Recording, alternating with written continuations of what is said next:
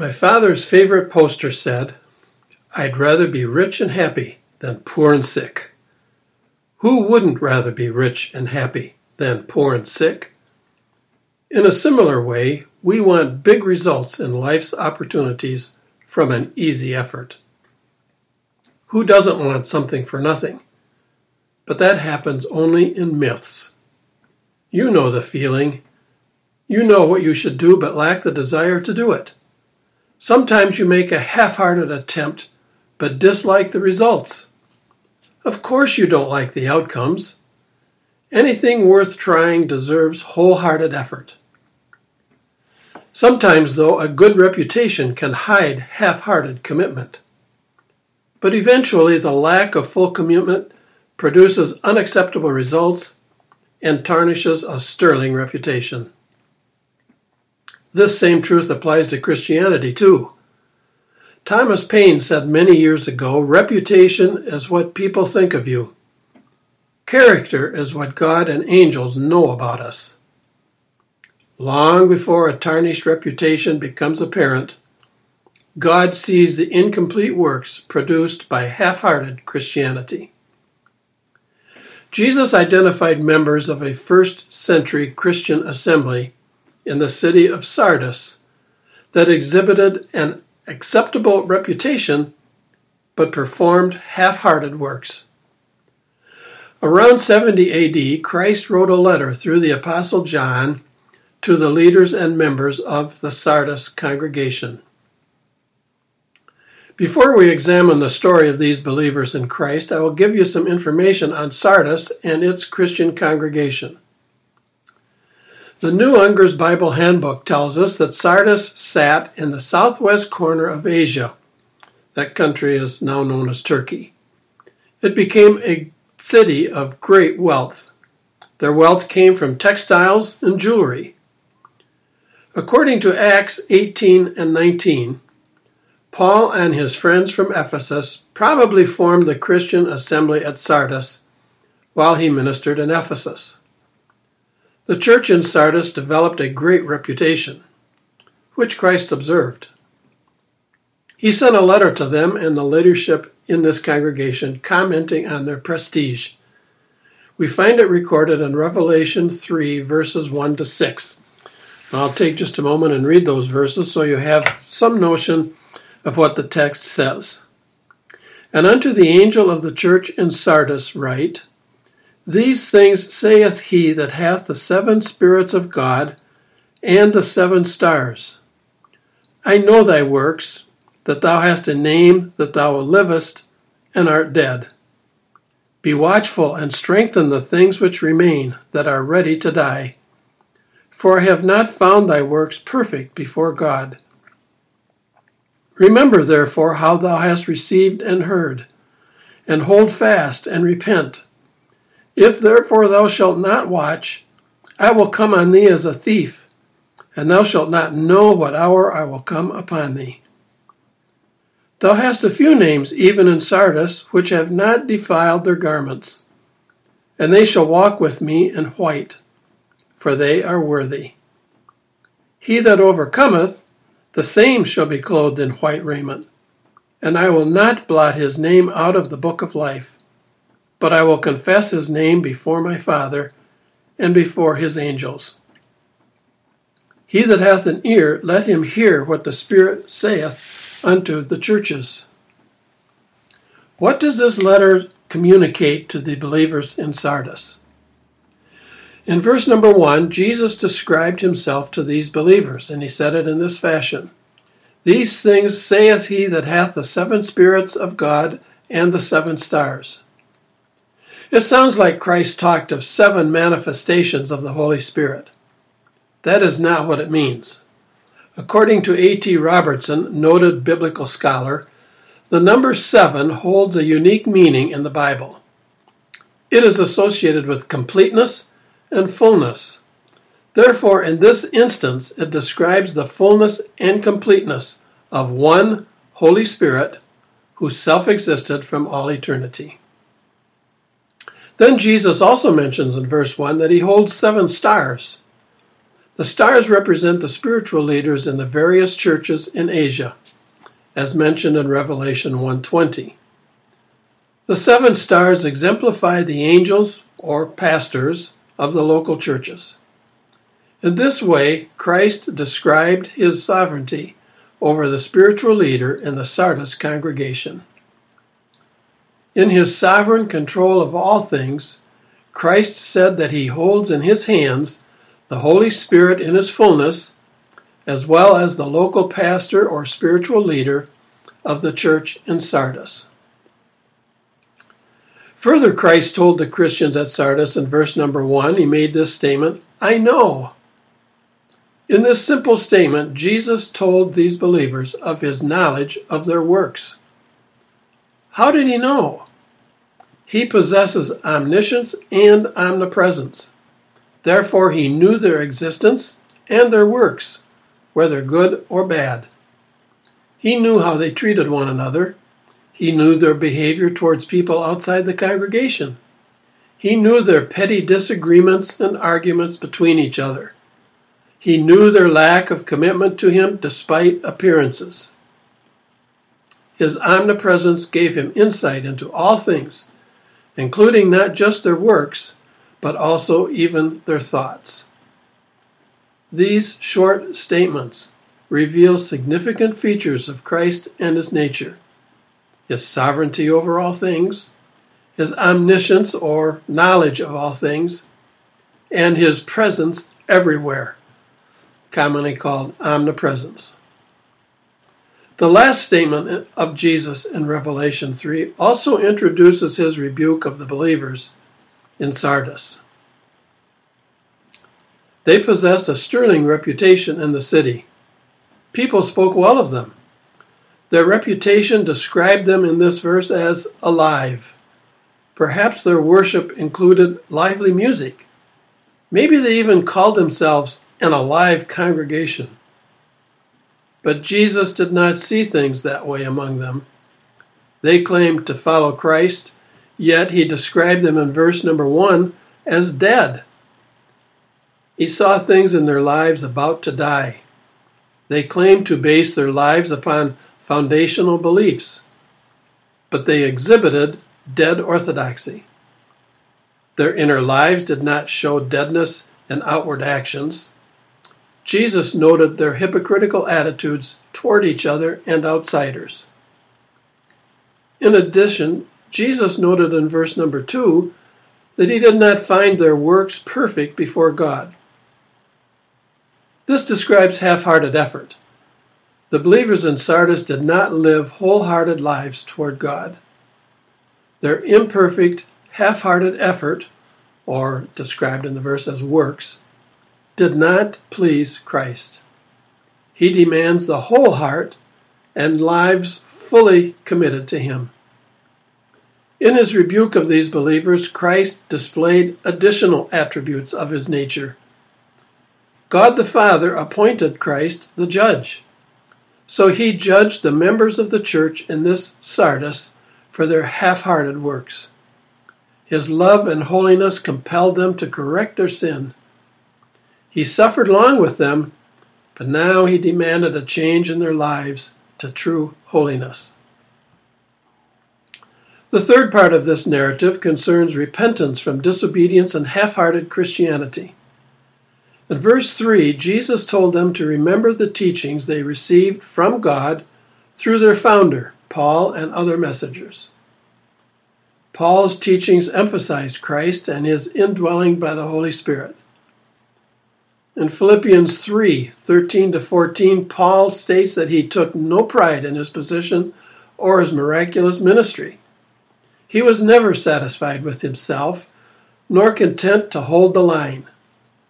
He pressed forward to receive the mark of Christ's approval. Further, in Romans chapter 15, verses 17-19, Paul wrote a personal testimony where he gave praise for what the Holy Spirit did through him, by word and deed, mighty signs and wonders, by the power of the Holy Spirit. Paul resisted the temptation to pride, which his letters prove.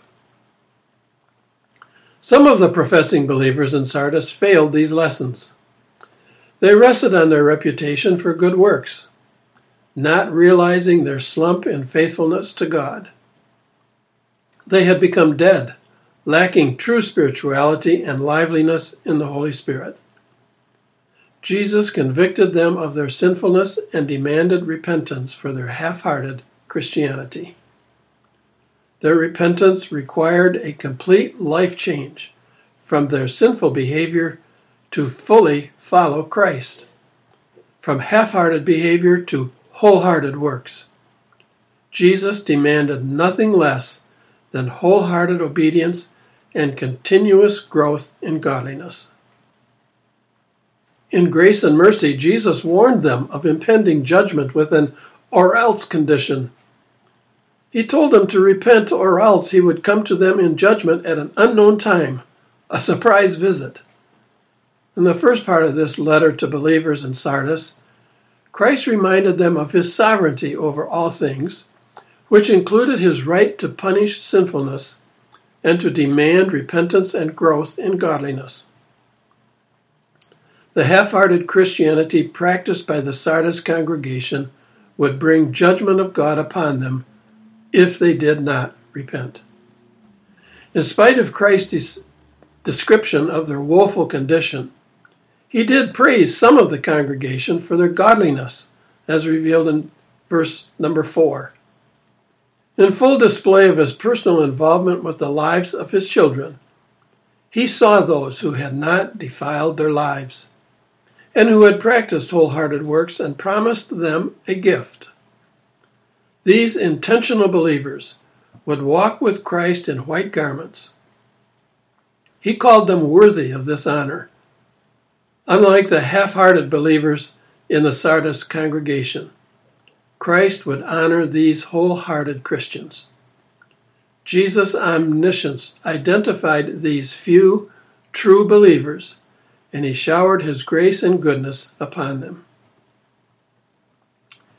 Jesus promised a reward to two different groups of people. He identified the undefiled among them, as shown in verse number 4. These few members exhibited wholehearted lives in following Christ.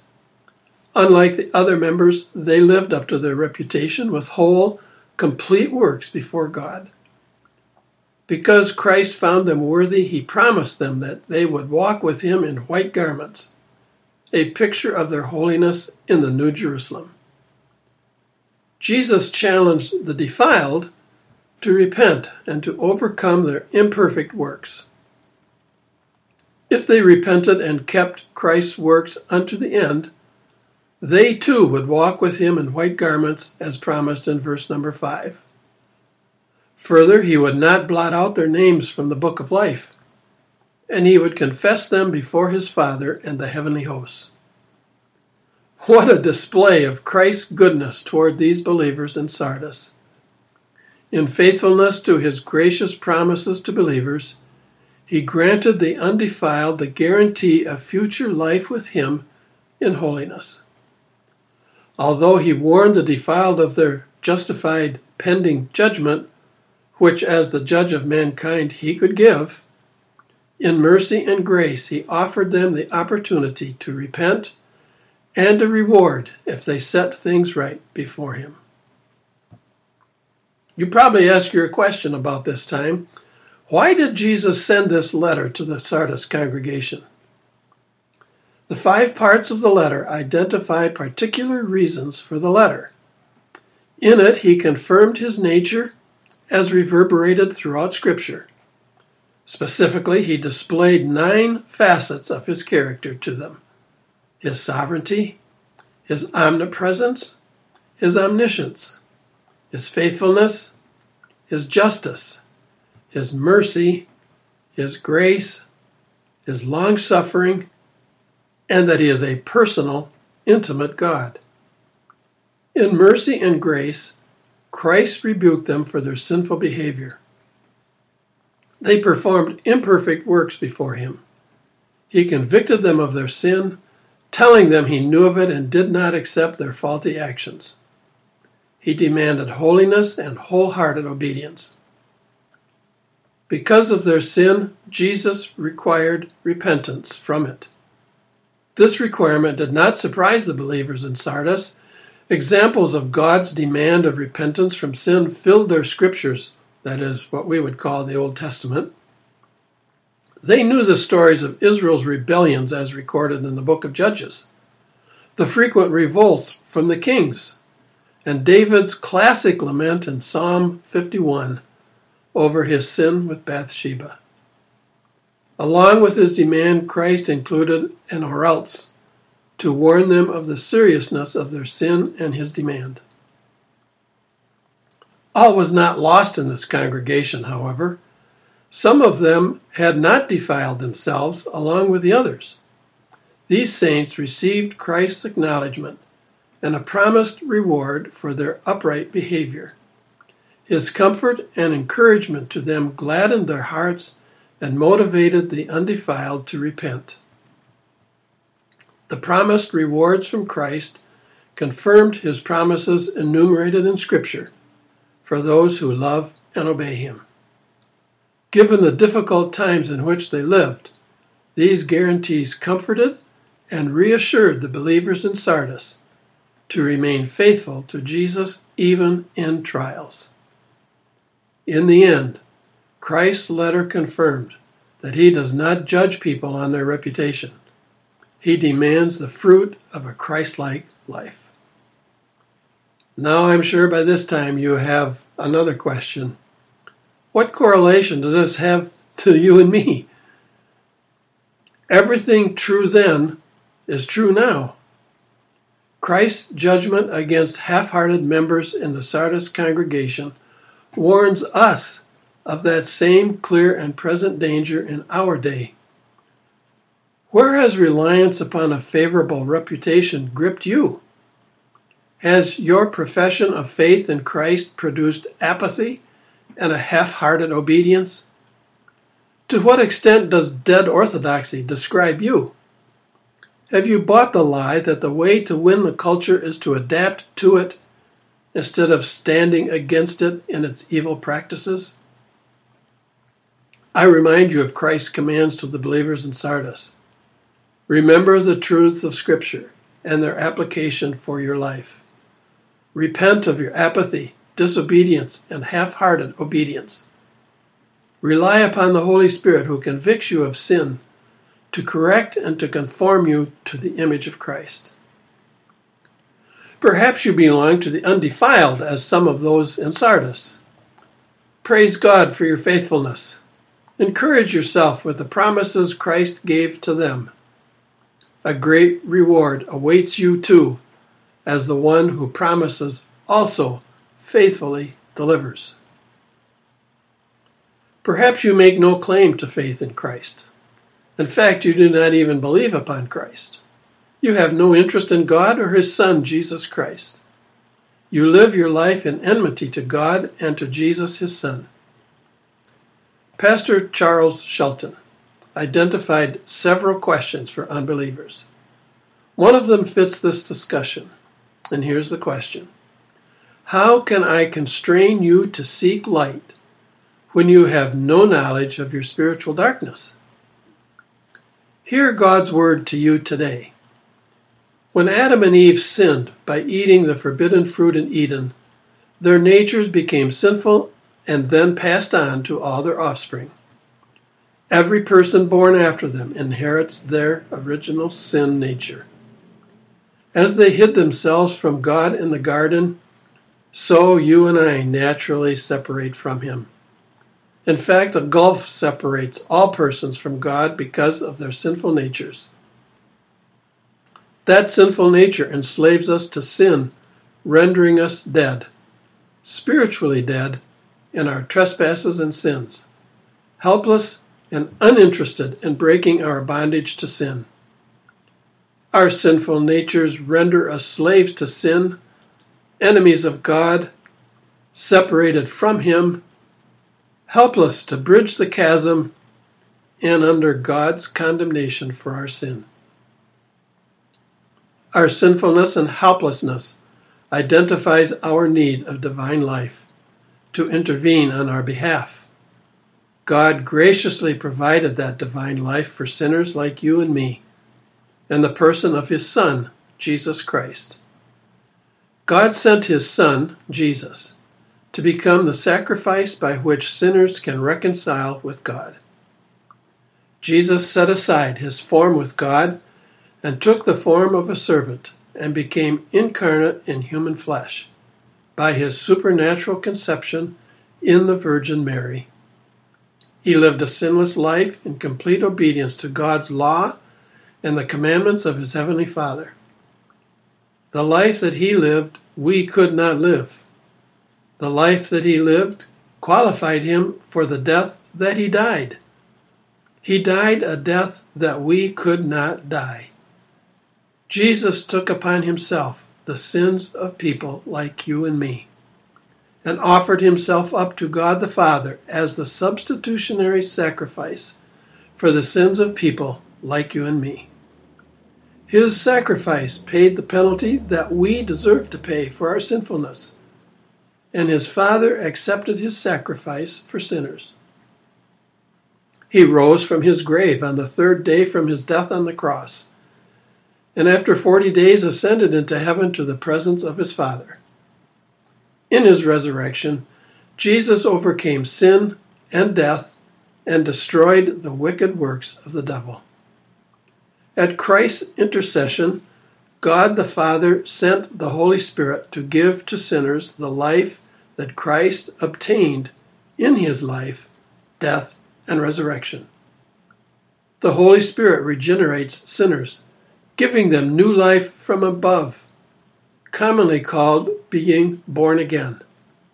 To those regenerated by the Holy Spirit, the born-again ones, the Spirit enables them to see their need of a Savior, causes them to turn from their sins, and gives them the faith to cast their trust upon Christ's provision for them as their Savior. They experience forgiveness and pardon for their sins, which God will never charge against them. One of my last questions now is, how must you respond? If you presently identify as defiled and a half-hearted Christian like those in Sardis, I pray that you will repent of your sin and renew complete obedience to Christ's demands. He will forgive your sin, renew fellowship with you, and enable you to follow him faithfully. If you meet the qualifications of the undefiled, like those in Sardis, I rejoice with you for your obedience to Jesus. I pray that you will manifest himself to you in clear, glorious, life-changing ways and enable you to continue in your walk of faithful obedience to Christ. For those who have no present faith in Christ, you remain at enmity with God, live under his condemnation, and need a Savior to redeem you from your bondage to sin and to reconcile you to God. He has provided one for sinners like you in the gift of his Son, Jesus Christ. He paid the penalty that sinners like you deserve to pay to a just and holy God. I ask the Holy Spirit to come to you today, to give you that new life from above, enable you to turn in repentance from your sin, and to furnish you with the faith to trust Christ, the Savior of sinners, as your own Savior. You may think to wait for another day, perhaps a better day. We are not promised tomorrow, nor a better time than now. I ask the Holy Spirit to come to you today, to give to you this new life, and to move you to turn from your sin and to call upon Christ today for repentance and faith in him.